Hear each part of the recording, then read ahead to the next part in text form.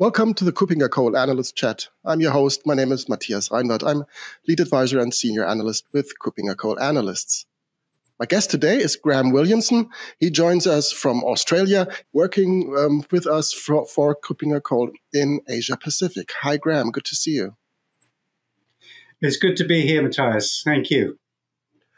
We're talking today because you've just recently completed a document, a research document called a Market Compass about policy-based access control. What was it exactly, and what was the market segment that you were looking at?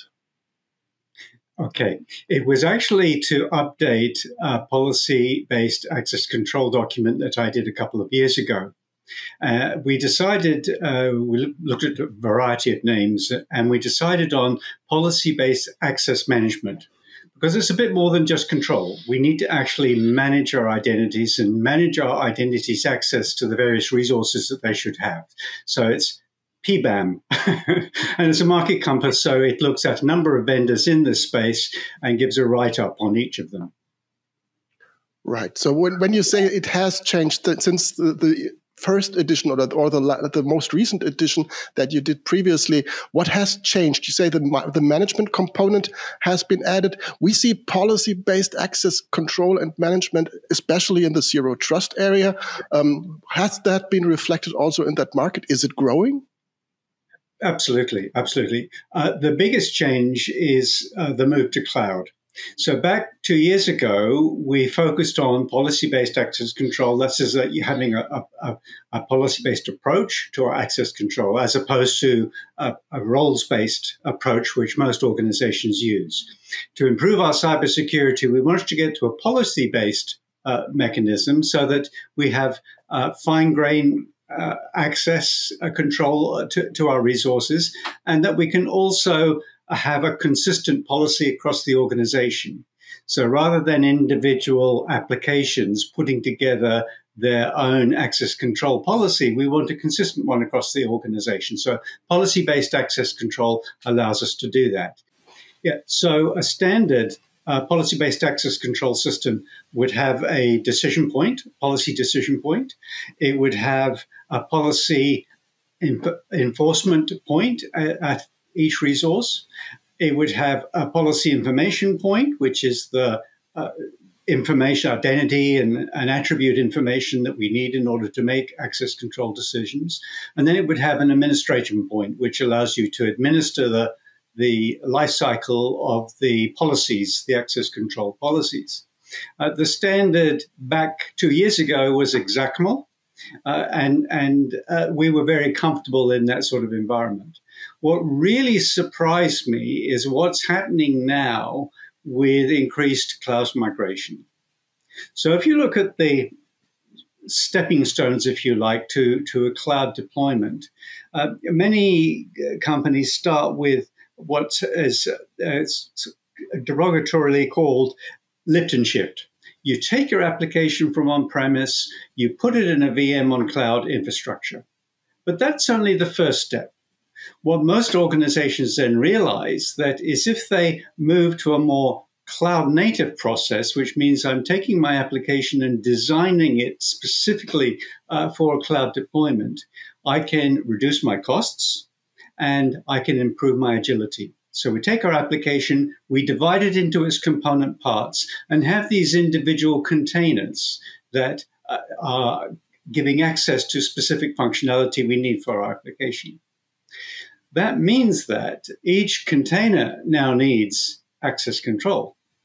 And very soon you find that a standard approach to policy-based access control is found wanting, because now what we need is an agile approach. We need a microservices approach where we have a service that is stripped down to its bare essentials and can be deployed at the point of where the application is making the decision. We can't afford in a cloud-native environment the latency to have a decision coming from a centralized decision point at some remote place. We've got to now put our policy decision functionality at that point at which the application container needs that decision. So it became very much I learned an awful lot in doing the report because I could see how we need to make those changes within our organization to accomplish that agility that the cloud native approach provides. Right. So, but the beauty of policies lies in that you can design one policy that should be applicable on premises and in the cloud. Do these solutions that you've looked at also make sure that there is a centralized management, but the decision made wherever it is required? Absolutely. So what the solutions do is provide that central place for the policies to be created and modified, and when they're no longer needed, removed. But the actual system now looks after that deployment. So the beauty of it is the developer no longer needs to know. I now got to put that little solution for an API at that point in that particular cloud service. The solution does that. So all the developer needs to do is say, oh, okay, we're going to now add this component to our policy. So let's, for instance, say I have a policy that provides access to a text editor for my journalists. Okay, well, now I want to add to that policy, and I want to say, well, now that's only Monday to Friday. Okay, we want to avoid any potential issues we might have on a weekend. So I'm now going to add a context variable there to my policy, the policy that I'm designing. As soon as I've done that, I just have to press the publish, and the platform feeds that decision, the policy for a decision, to wherever that's needed within my cloud native environment.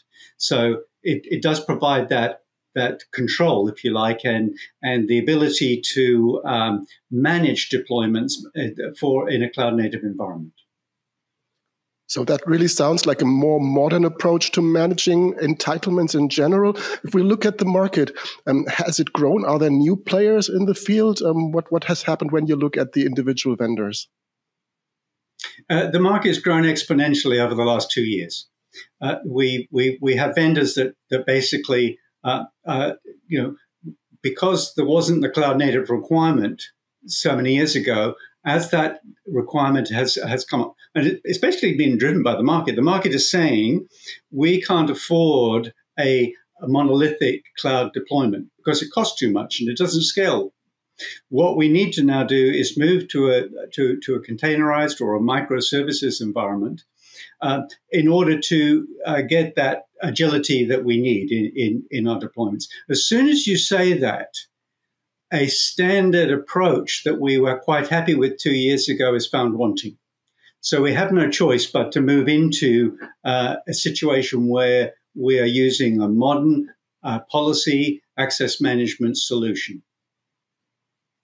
Right. So I've mentioned already this market compass has just been published.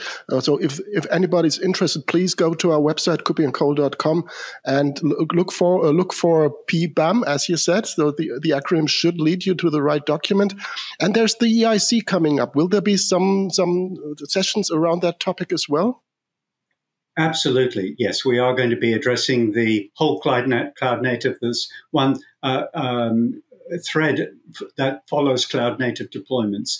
And I would encourage people that are interested in this to attend, because it will introduce you to this whole migration that's happening. And it doesn't stop just at microservices. What we're seeing now is organizations saying, what's happening in our environment is we have now multiple applications that need the same access control policy applied to it.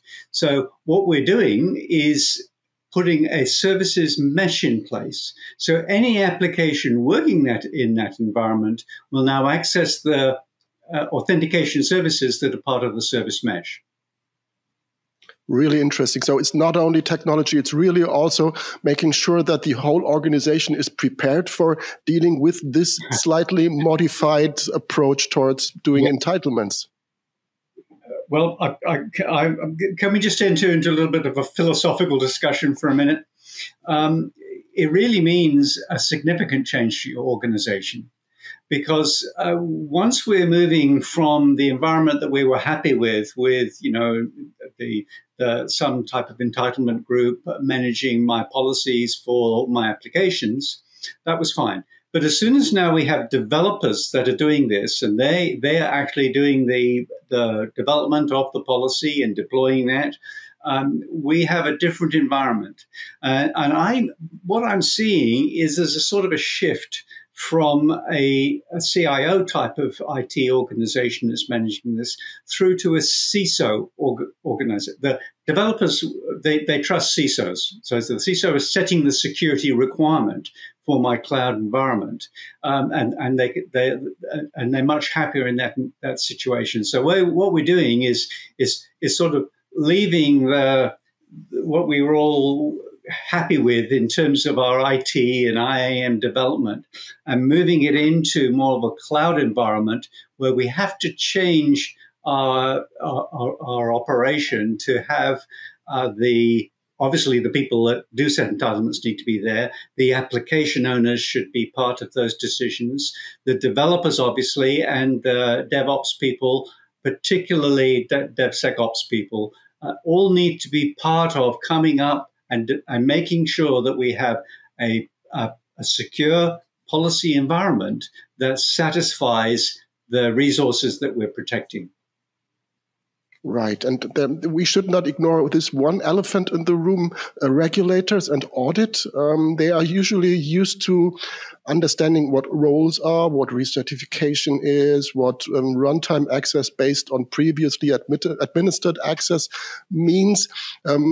Are the solutions capable of providing the same level of evidence, and are auditors happy with that as well? Yes, we have exactly the same governance requirements as we've had before, and the solutions are all providing governance capability and audit capability. And you mentioned recertification. That sort of functionality is built into these systems as well. It's a little bit different because now we're dealing with multiple microservices, but it's basically making sure that the approvals that are required are part of that. And you can build those approvals in real time if you want. So if somebody's trying to access a particular resource, the policy can be told, no, we've got to get approval for that. So that can be done in real time if you wish. So these controls are in place. And the governance is very important when you come to a policy-based access system. Great. That really sounds interesting. And I'm sure that I will read your document. I highly recommend that our audience reads it. Thank you very much, Graham, for being my guest today. Please head over all to kupingercole.com for the document.